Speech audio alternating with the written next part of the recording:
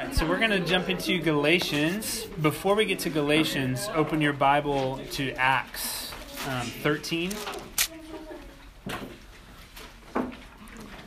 So we'll start by kind of piecing some things together in the story of Acts, and then we'll get to Galatians a little bit later. Sorry, it's a little rowdy back here. Okay, those handouts are coming around. While you're getting that, Acts chapter 13. And we'll kind of jump through a bunch of things there in Acts. So let's start by talking about Galatia a little bit. So we'll read Acts in a second so you can kind of read how this plays out. But the book of Galatians, the letter to the Galatians, was written to churches in Galatia. And Galatia is not a city, it's a region. So do you see up here on the map where Galatia is? So that kind of stretch, it's in where modern-day Turkey is, part of Turkey. So there's Galatia. It's a region, not a city. So when this church is written to the Galatians, it's written to a few different places probably and would have been passed around. Galatia was known to be a very Roman loyal place. So they were kind of pretty high on the we are Roman citizens. They weren't, ethnically Roman, but really latched on to that citizenship and that rule when the Roman Empire was expanding. There's an inscription somewhere in Galatia that is almost like a little diary, excerpt from a diary almost from Augustus, Caesar Augustus, who was the second Roman emperor after Julius, where there's nothing particularly, noteworthy about what he says. It's mostly just some things of like, I went and did this, and I went and did this, and it's like, yeah, he did do those things.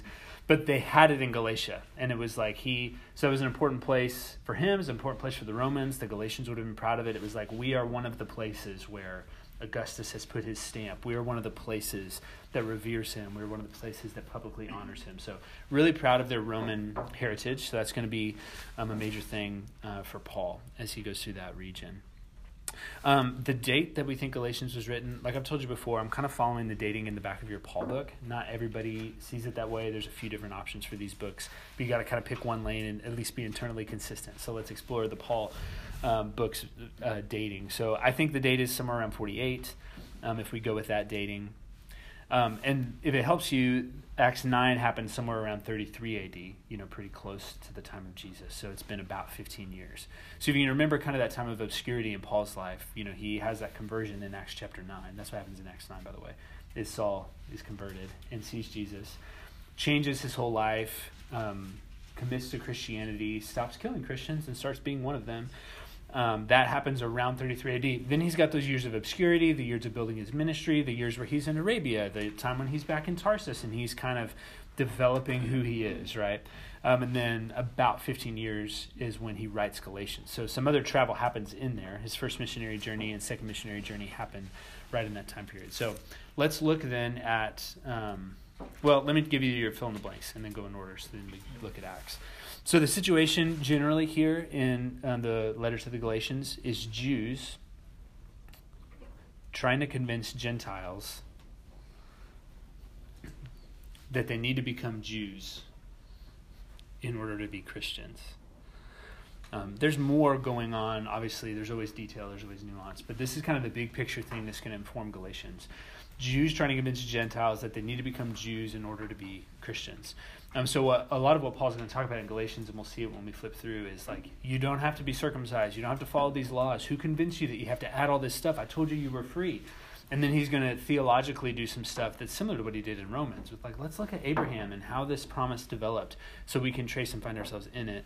Because Paul is really eager to say, you can be Jew, Gentile, whatever. Christ is the unifier. So you don't have to bring either ethnicity or either law system. You come to Christ and he changes the whole picture.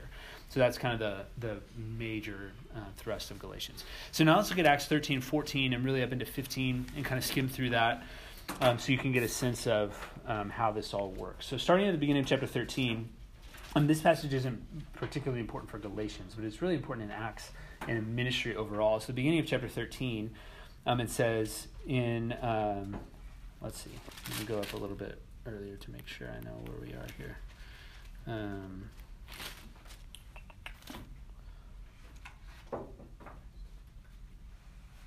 Okay, so chapter 13, verse 1. In the church at Antioch, there were prophets and teachers, Barnabas, Simeon, called Niger, Lucius of Cyrene, Manaen, who had been brought up with Herod the Tetrarch, and Saul.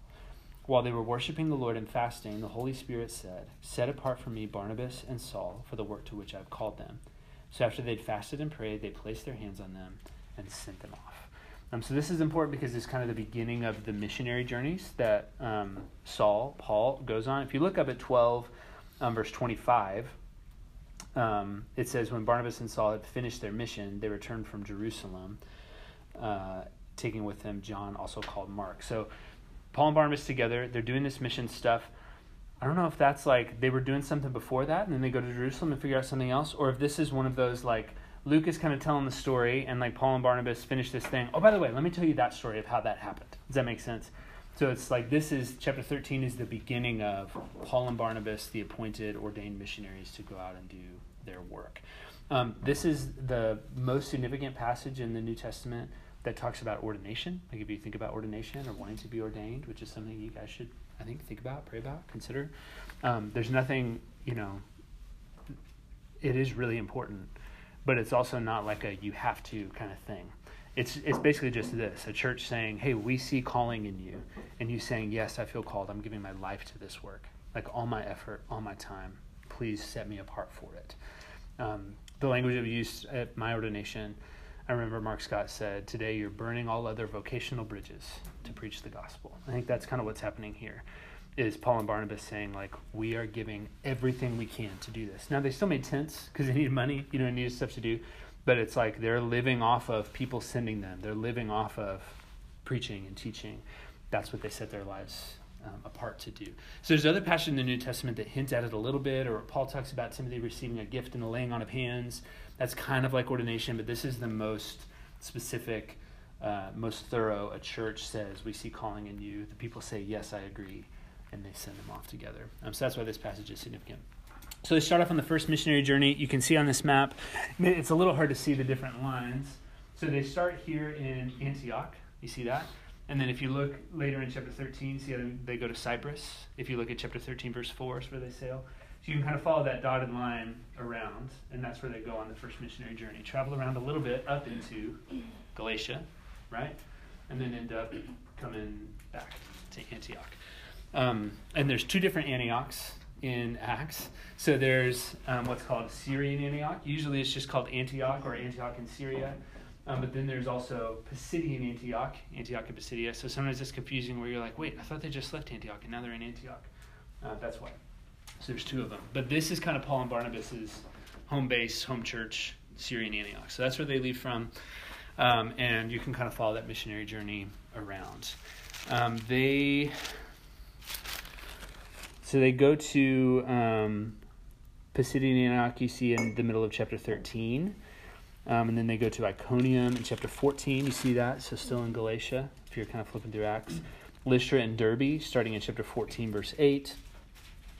Here's what I want to draw your attention to, a couple little passages that paint the picture of why we're looking at Acts before we get into Galatians, because I think it'll help you feel what Paul was sensing as he's writing back to them a little bit later. So he does this missionary journey, but then he writes to them a little bit after he gets back. So he travels, visits them, writes to them later. But look at chapter 14, verses 1 through 2 as kind of a little snapshot into what it's like.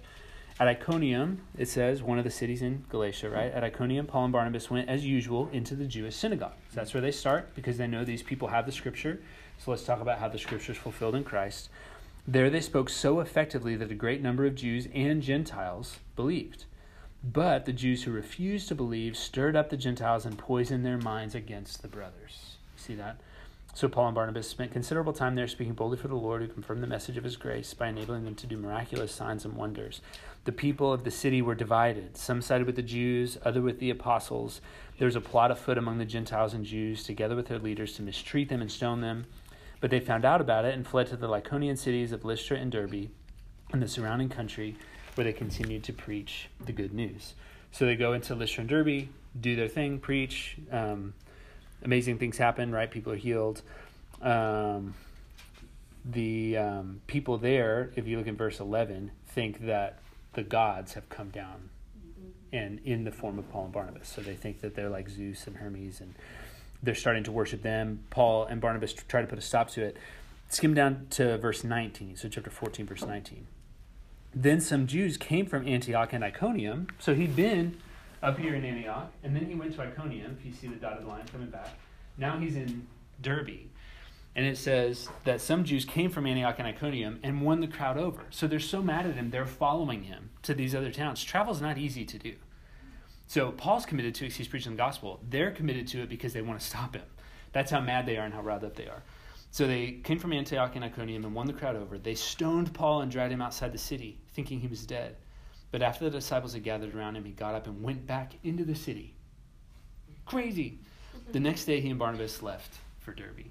So he gets stoned and goes back in. He's like, let's just stay here for tonight. I think it'll be okay. And then leaves. It's wild. So then they end up going back home. That's kind of like, okay, we've preached. Wow, what a rush. We survived. Now let's go home. So they sail home. Right after that, if you look at chapter 15, so the end of chapter 14 and verse 28, it says, well, actually, first let me show you this because I have pictures. Do you want to see a cool picture? Yes, Anthony. Was this, so whenever it said at the very beginning or the very end of chapter 12, was this 13, 14, was this before John Mark came along with him? Or is that so it's John Mark's with them through this? John Mark's with them. Okay, so it's not, it was chronologically, that's correct. Yeah, I think he's with them. Because if you look at when they split, it's in chapter 15, verse 36. You see that? Sometime later, Paul said to Barnabas, let's go back and visit the brothers in all the towns where we preach the word of the Lord and see how they're doing. Barnabas wanted to take John, also called Mark, but Paul did not think it wise to take him because he deserted them in Pamphylia and had not continued. So if you see on this map the black dotted line? So what they're kind of suggesting here is that they went on this trip and kind of go here, and then here is where John Mark is like, yeah, I'm done with that, and leaves. And so Paul is mad about that. So when they're back here and going to go on the second journey, and Barnabas is like, let's get Mark and do it again. And Paul's like, I'm not taking him. He quit. Okay.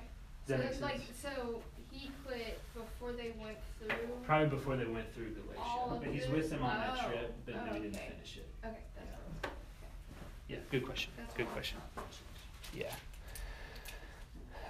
Okay, so look at chapter 14, verse 24. It says, after going through Pisidia, they came into Pamphylia, and when they preached the word in Perga, they went down to Italia. By the way, when it says, so they went into Pamphylia, that's when John Mark deserted them. So it could have been there, it could have been before, because they, it's hard to say exactly. And then it says, when they had preached the word in Perga, they went down to Italia. From Italia, they sailed back to Antioch, where they'd been committed to the grace of God for the work they'd now completed. On arriving there, they gathered the church together, reported all God had done through them and how he'd opened the door of faith to the Gentiles, and they stayed there a long time with the disciples. So that's the end of the first missionary journey. They're back in Antioch, their home church, hanging out. When it says Italia in my Bible, that's modern-day Antalya in Turkey, which is this place, where I was a little bit ago. So it's still, it's a port in Turkey. It's beautiful. They think that this might have been the boat Paul used. I'm kidding. But it's beautiful, the kind of the cliffs up there that they build around, and it's still used for boats. Here's another view at it, looking out into the Mediterranean. Isn't that pretty? So Paul would have been, this is where the port is. So it may not have been this exact spot, but somewhere along this stretch of coast is where Paul gets on a boat and sails back to Antioch. Again, it's just beautiful. So over here, you can't really tell from this picture, but that's a beach. These are all resort hotels now. So it's that kind of beautiful, that kind of weather. There are people out under umbrellas on the beach. This is a view out into the mountains across the sea. Yeah, it's beautiful. Somebody kayaking. So this is where he was. This is where he set sail from and goes back home. So, and I think and most of this is true, but we think of Paul's missionary journeys, and he's being beaten and being in prison and being stoned and, crazy, hard, difficult. And that's, I think, the most of it. But there's also probably something similar to what we have. Some people do their mission work and go to the hardest places. Even there, Turkey's a hard place. Even there's beauty. But I think for Paul, it's we're going to go do hard things, whatever it takes, risking everything, maybe be imprisoned. Maybe they stayed a day in Italia. Wouldn't you? There's some mission work, there's some stuff we do. It's like, it's a cool place to go. You don't just go places that are 100% miserable. It's like, these are good places. And there's probably a lot happening. Like, I bet Paul is probably resting, probably recovering, probably has to stay there at least a little bit. There's probably also a lot of people there. This is kind of a crossroads of, this is a port city that was easy to get to and around the whole Mediterranean area. It's probably even strategic missionally. So I bet Paul is recuperating, probably likes the idea that it's an international crossroads, but it would have been a beautiful place for him to be for a while. Isn't that cool to get to see what it's like? So that's where he was in Italia. So then chapter 15, they have the Jerusalem Council, a significant chapter in Acts. We talked about it a little bit. But this is when the apostles in Jerusalem start hearing, there's all these Gentile people becoming Christians. What are we going to do about that? Do they have to be circumcised? Do they have to become Jewish? How are we going to handle this? Paul and Barnabas hear about it and are like, we have opinions. So they go to Jerusalem and are part of the conversation, to where they end up saying, okay, you don't have to become Jewish. Those things were Jewish practice that got you to God. God has now changed the equation in Jesus.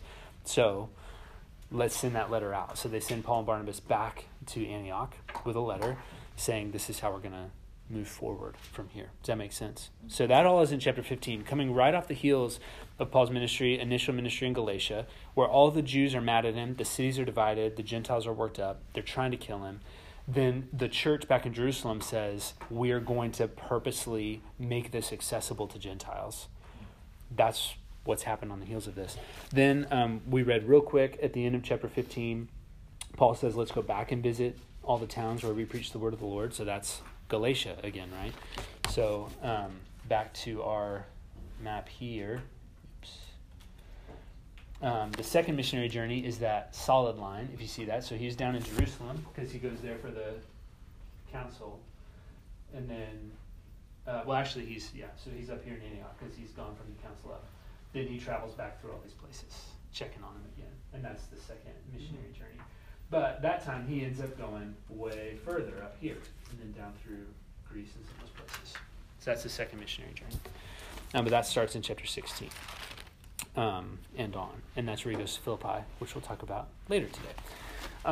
So I need this stuff. So now let's turn over to Galatians and talk a little bit more specifically about Galatians. How long do you think that took? A year or two, but then some of those places he stays a longer time. So like when he's in Ephesus,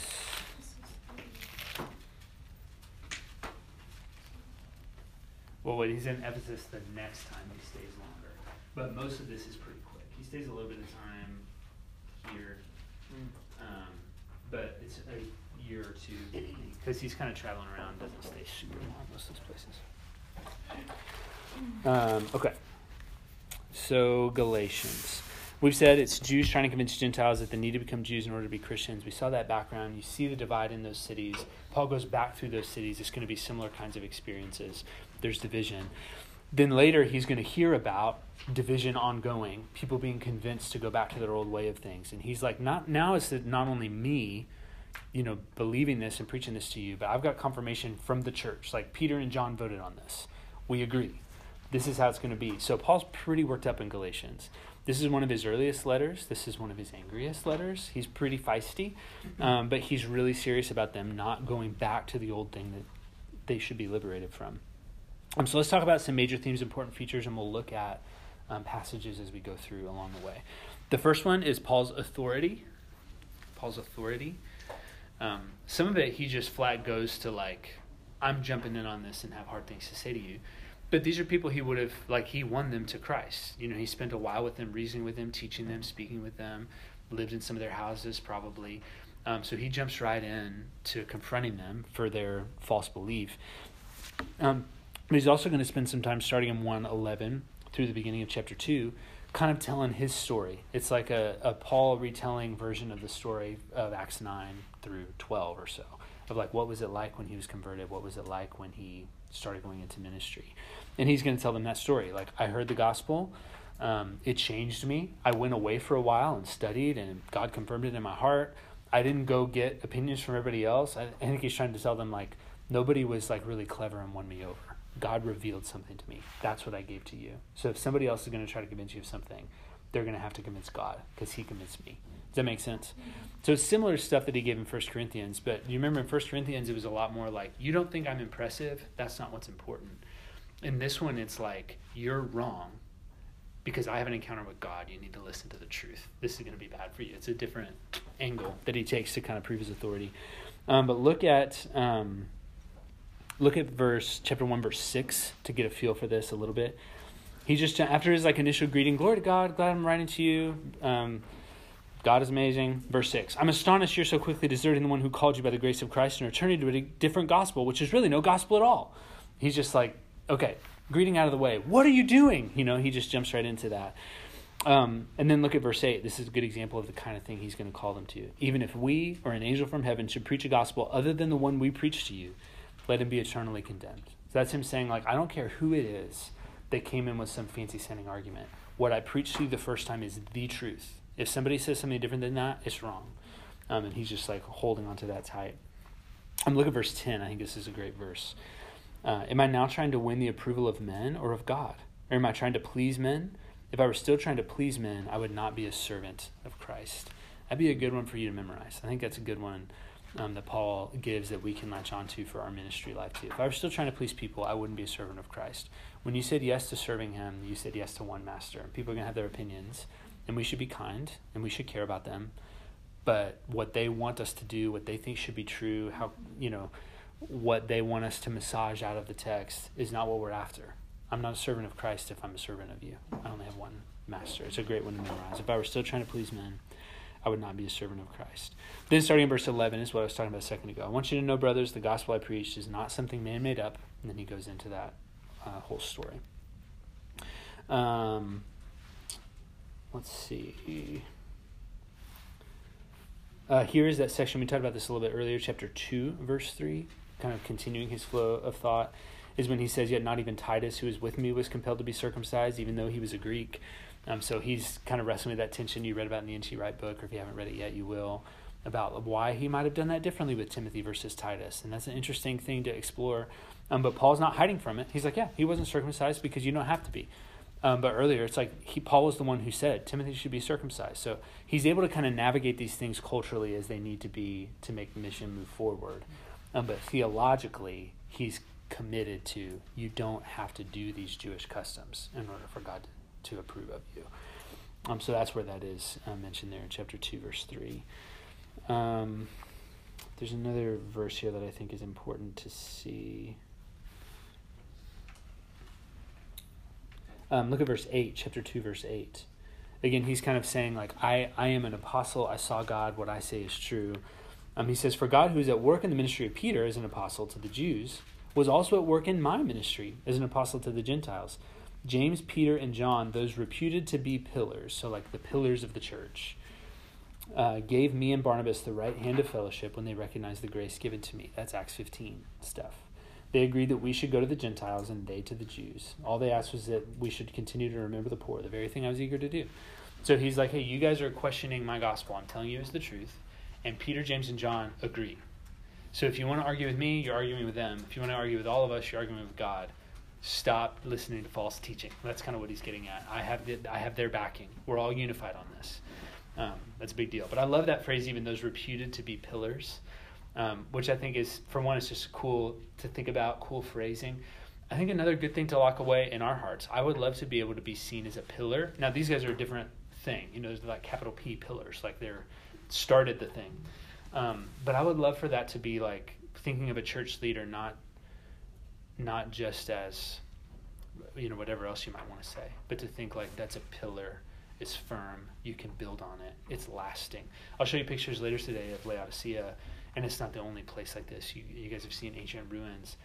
Pillars are huge and standing and strong and not moving. I just think that's a great way to describe leaders, founders of a church, people carrying it forward. I think it's important. Okay, so that's kind of Paul's authority section. Is that making sense so far? Okay. Major thing here is the Jew-Gentile relationship. We saw that definitely leading up through the Acts passages. A lot of Galatians, I mentioned this earlier, has some similar overtone to how Paul argues in Romans. Galatians is going to use those words faithfulness and faithful and faith a lot. Same kind of concepts as Romans. This was a major dispute in the early church. Is Jews kind of, when they come to believe in Jesus, they're like, okay, we bring this whole heritage with us. And it's like, yeah, that's beautiful. You know, Paul in Philippians is going to say, I have the same heritage. I love it. Proud of it. That's not what saves you. So bring your heritage and then let Jesus have it. But that's not the most important thing. So Jew-Gentile thing is a big, big deal. Chapter 11, verse 14, chapter 2, verse 11 and on, Paul talks about a dispute he had with Peter, where Peter's able to say, like, yeah, we believe Gentiles should be included, and that's great, and they don't have to follow the Jewish customs. But then Paul sees Peter following all the Jewish customs and excluding Gentiles, and Paul just calls him out on it. So to go from, like, those reputed to be pillars, they're the pillars of the church. They agreed with me. I saw him not acting in line with what he said he believed, and I didn't back down. That's how serious Paul is about it. So he goes from, like, we all agree, to then let me tell you how serious I am. That guy, the guy, wasn't doing it, and I challenged him. So I think kind of the implication there is, like, so Galatians, how do you think I'm going to treat you? The language is going to get harsher here if you can't come in line with the gospel. So Paul's pretty fired up about this. Look at chapter, I know we're skipping stuff. We'll kind of come back through and look at other things. Look at chapter 3, starting in verse 6. We won't go through all this because, again, this is a lot of overlap with Romans that we talked about before. I just want you to see it. So in chapter 3, verse 6, Paul says, consider Abraham. He believed God and it was credited to him as righteousness. You remember that whole conversation? You can read about that in Genesis 15, Genesis 12. Understand then that those who believe are children of Abraham. Not those who are Jewish, but those who believe, right, are children of Abraham.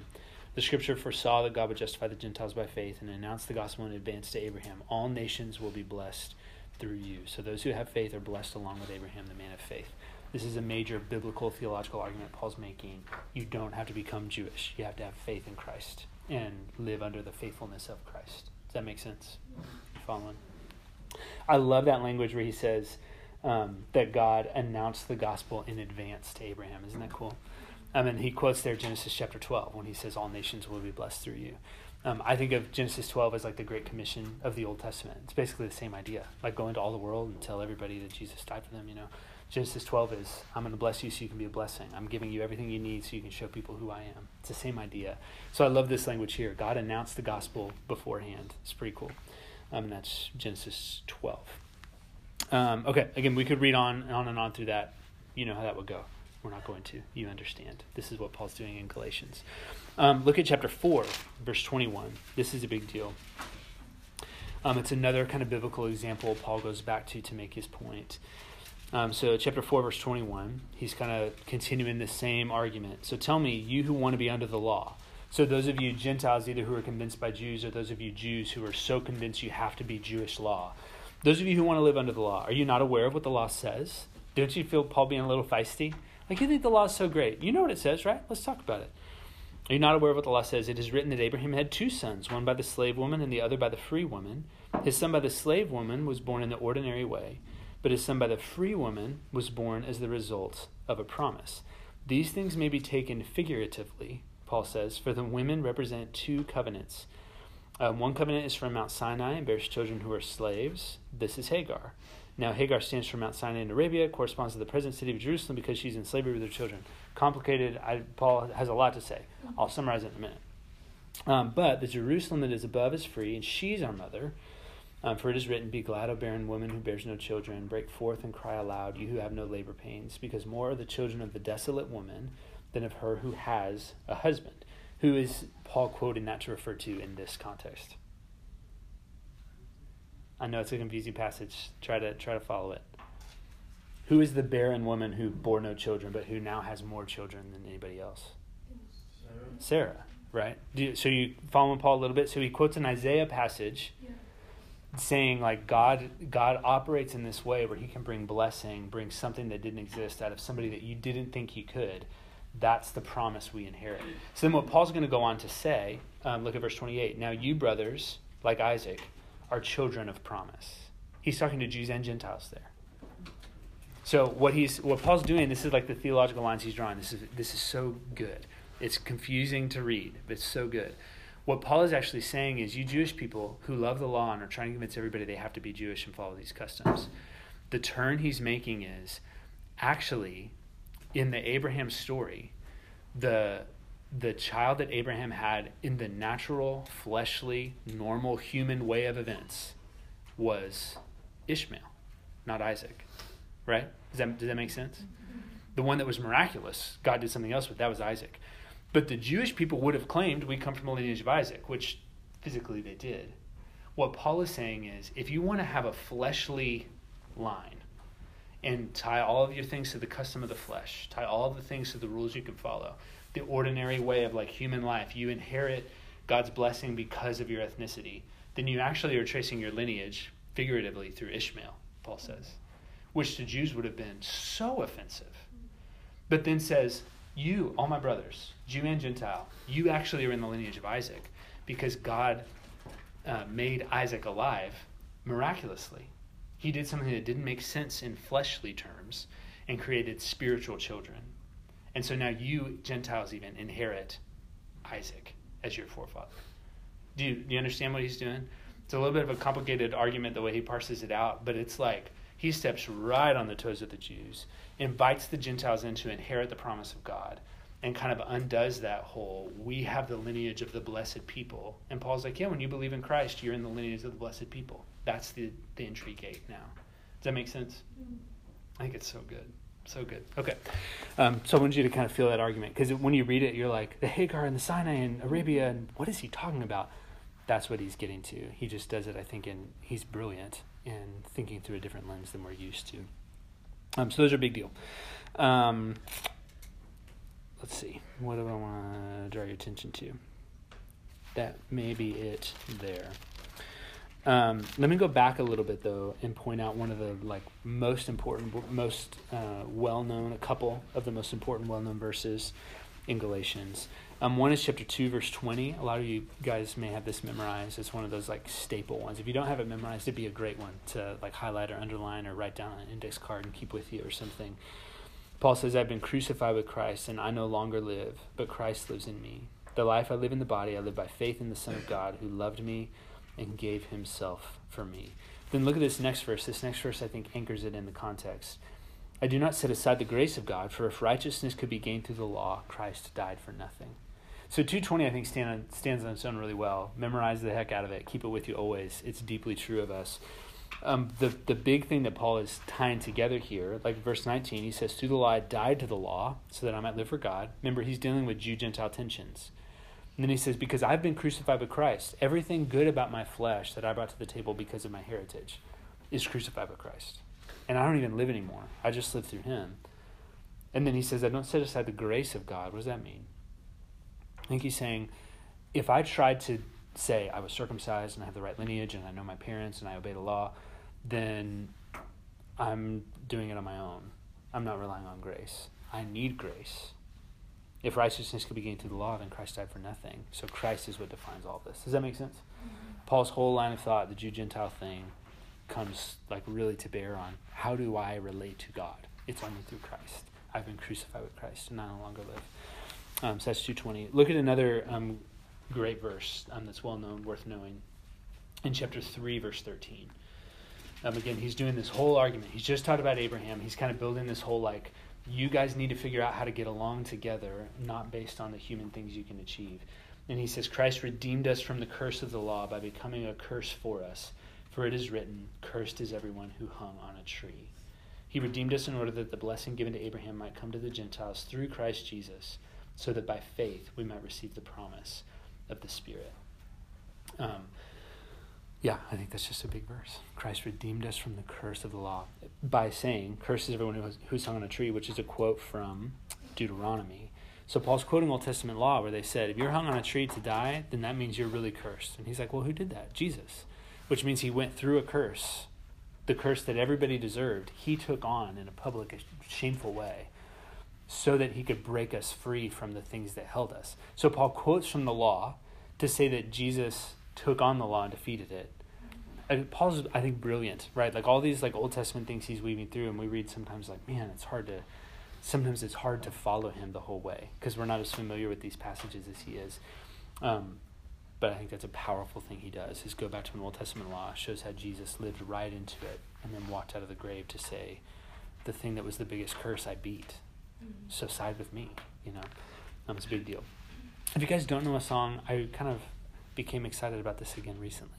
There's a song called Embracing Accusation by Shane and Shane that if you don't know, you should listen to. Just find it and take some time and listen. It's really good. And it's a slow build, but it's worth it. But this verse is a lot of it. It talks about like the curse that we experience because of our sin and the only way out of it. But I would encourage you to check out that song. It might just be good for your soul. It's good for mine sometimes. Okay, the next big thing is freedom in Christ, your third bullet point there. Freedom in Christ. And again, this is largely, like to specifically tie it to context, is largely talking about you are free from needing to do circumcision, Sabbath keeping, and food laws. You don't have to go back to Jewish custom. You're free from that. We now have new life in Christ. And I think a lot of times that we hear freedom in Christ, and it's all the like, I'm free to whatever, like there's freedom in Christ and grace and all these things. I think that's true. What Paul is primarily talking about when he says that it is for freedom that Christ has set you free, is like stop worrying about keeping Jewish laws. That's what he's saying. Live free in Christ, free to enter, free to enter his presence, free to be loved by him, free to receive grace from him. So look at chapter 4, verse 1 through 11. Man, am I going to go? Actually, let's go back a little bit further than this because this is so good. This is really, really cool.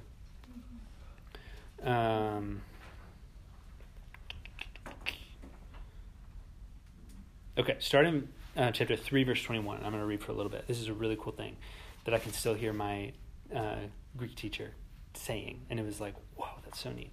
So 3, verse 21. Is the law, therefore, opposed to the promises of God? Absolutely not. For if a law had been given that could impart life, then righteousness would certainly have come by the law. But the Scripture declares that the whole world is a prisoner of sin, so that what was promised, being given through faith in Jesus Christ, might be given to those who believe. This is the same kind of thing he says a lot in Romans.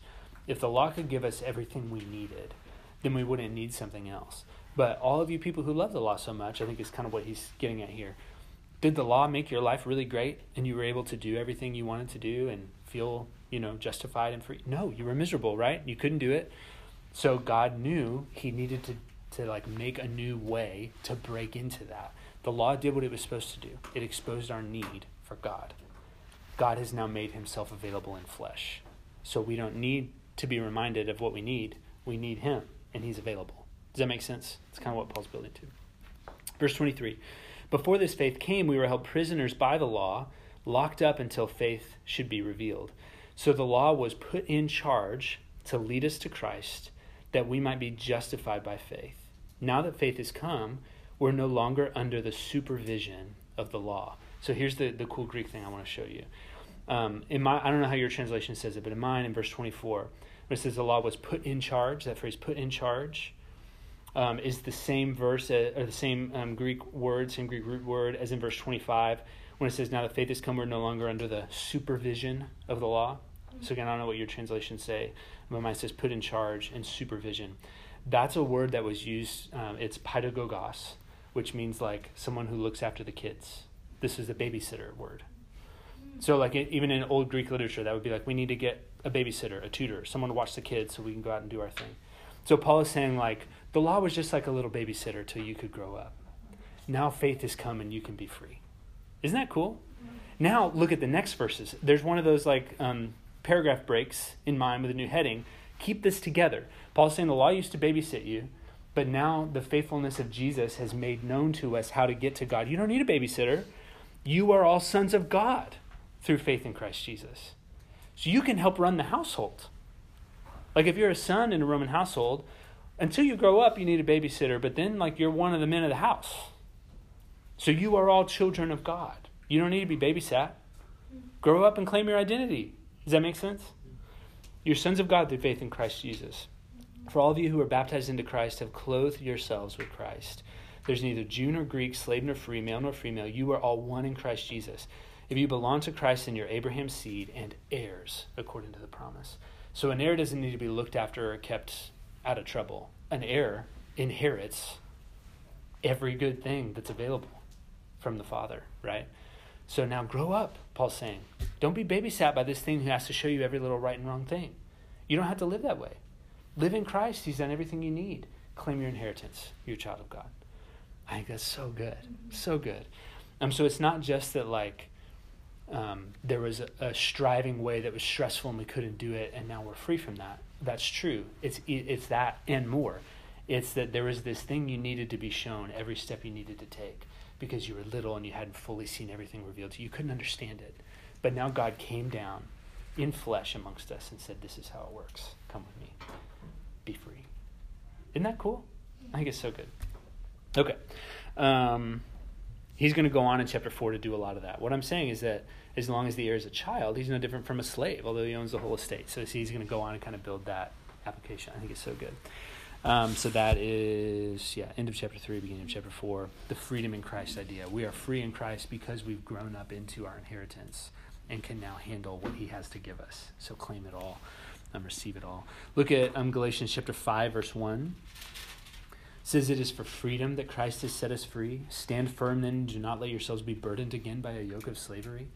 So again, Paul writing to these people where he's gone into synagogues and reasoned with them and said, Jesus has fulfilled everything that's on offer. So don't let yourselves be burdened by having to be a certain type of way. You have Christ. That's what you need. You don't need Jewish custom. You don't need Greek idol worship. You're free in Christ to be his. So it's for freedom Christ set you free. Don't be burdened again by a yoke of slavery. And then look at this next one. Mark my words. I, Paul, tell you that if you let yourselves be circumcised, Christ will be of no value to you at all. Again, I declare to every man who lets himself be circumcised that he's obligated to obey the whole law. That's a lot. So he's just like, fine, if you want to do this whole thing, then you go live with the babysitter again and let him tell you what to do and what to eat and where to go and when to wake up. Have a great time. But it's for freedom Christ set you free. You don't need that. That's cool how he's built that, I think, isn't it? Especially with that babysitter image. Like, you want to go back to that? You don't need that anymore. Like, you guys don't want to, go back to what it was like when you were 10. You don't want to do that. I love that. Love it. Okay. Last thing, flesh versus spirit. Flesh versus spirit.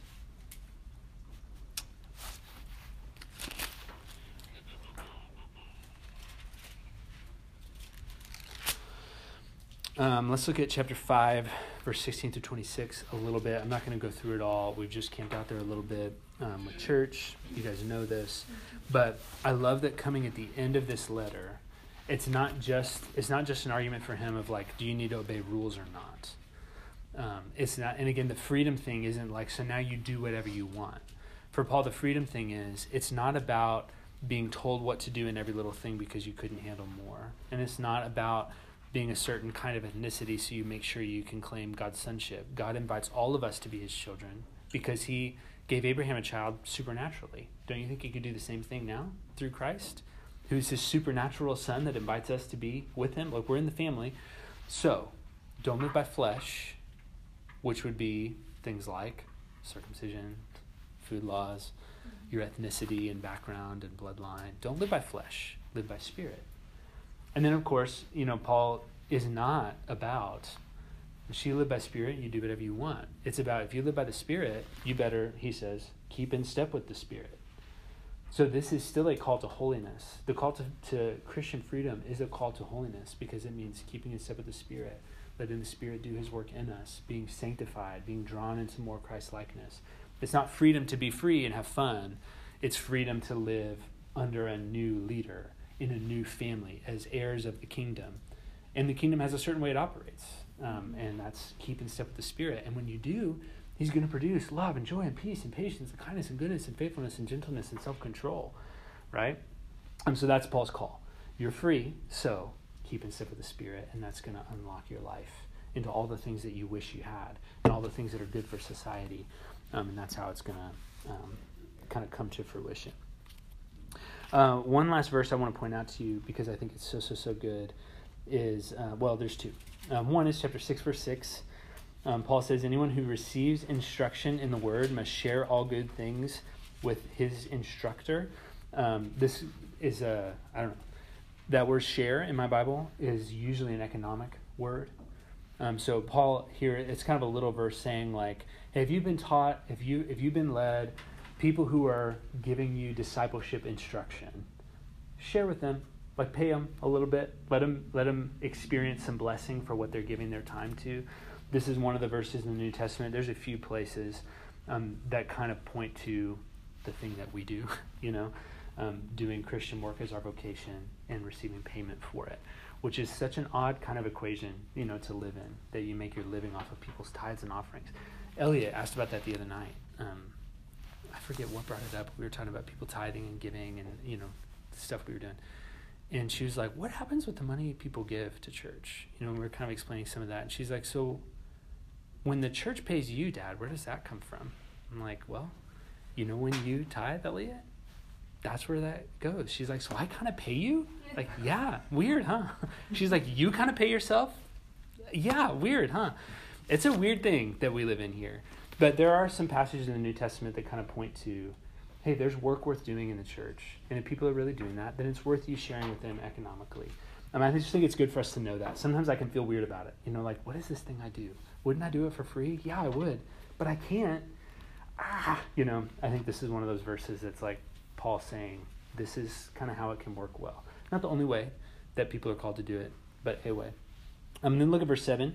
Do not be deceived. God cannot be mocked. A man reaps what he sows.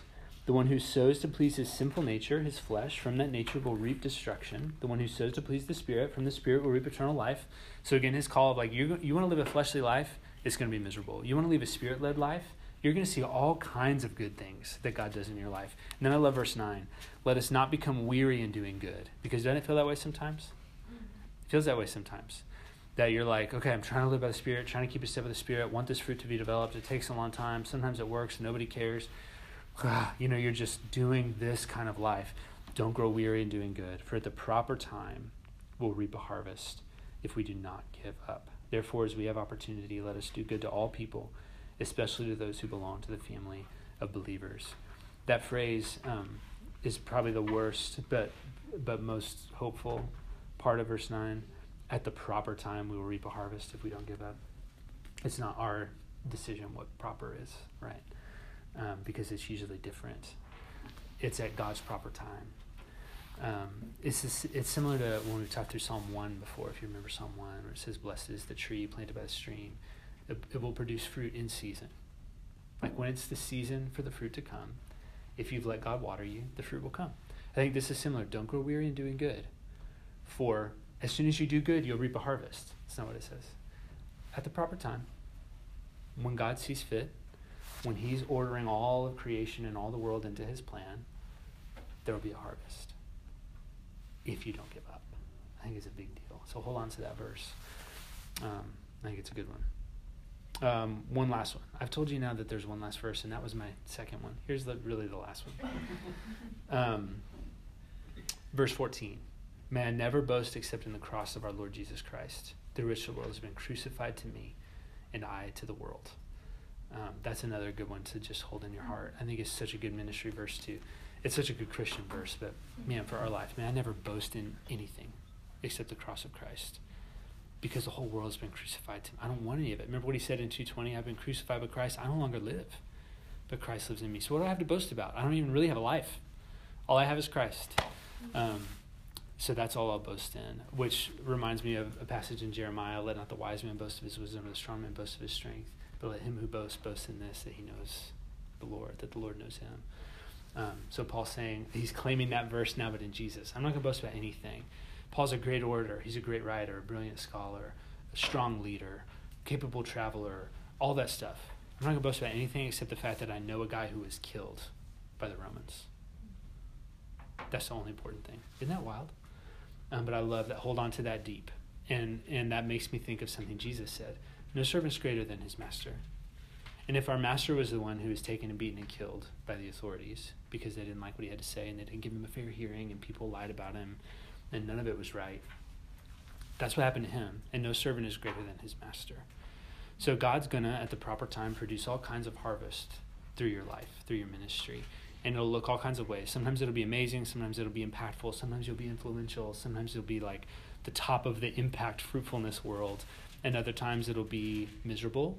Most of the time it's going to be somewhere in between when you're faithful, slugging away. Some of it's difficult. A lot of it's boring. Some of it's painful. And you're just going. Don't grow weary in doing good.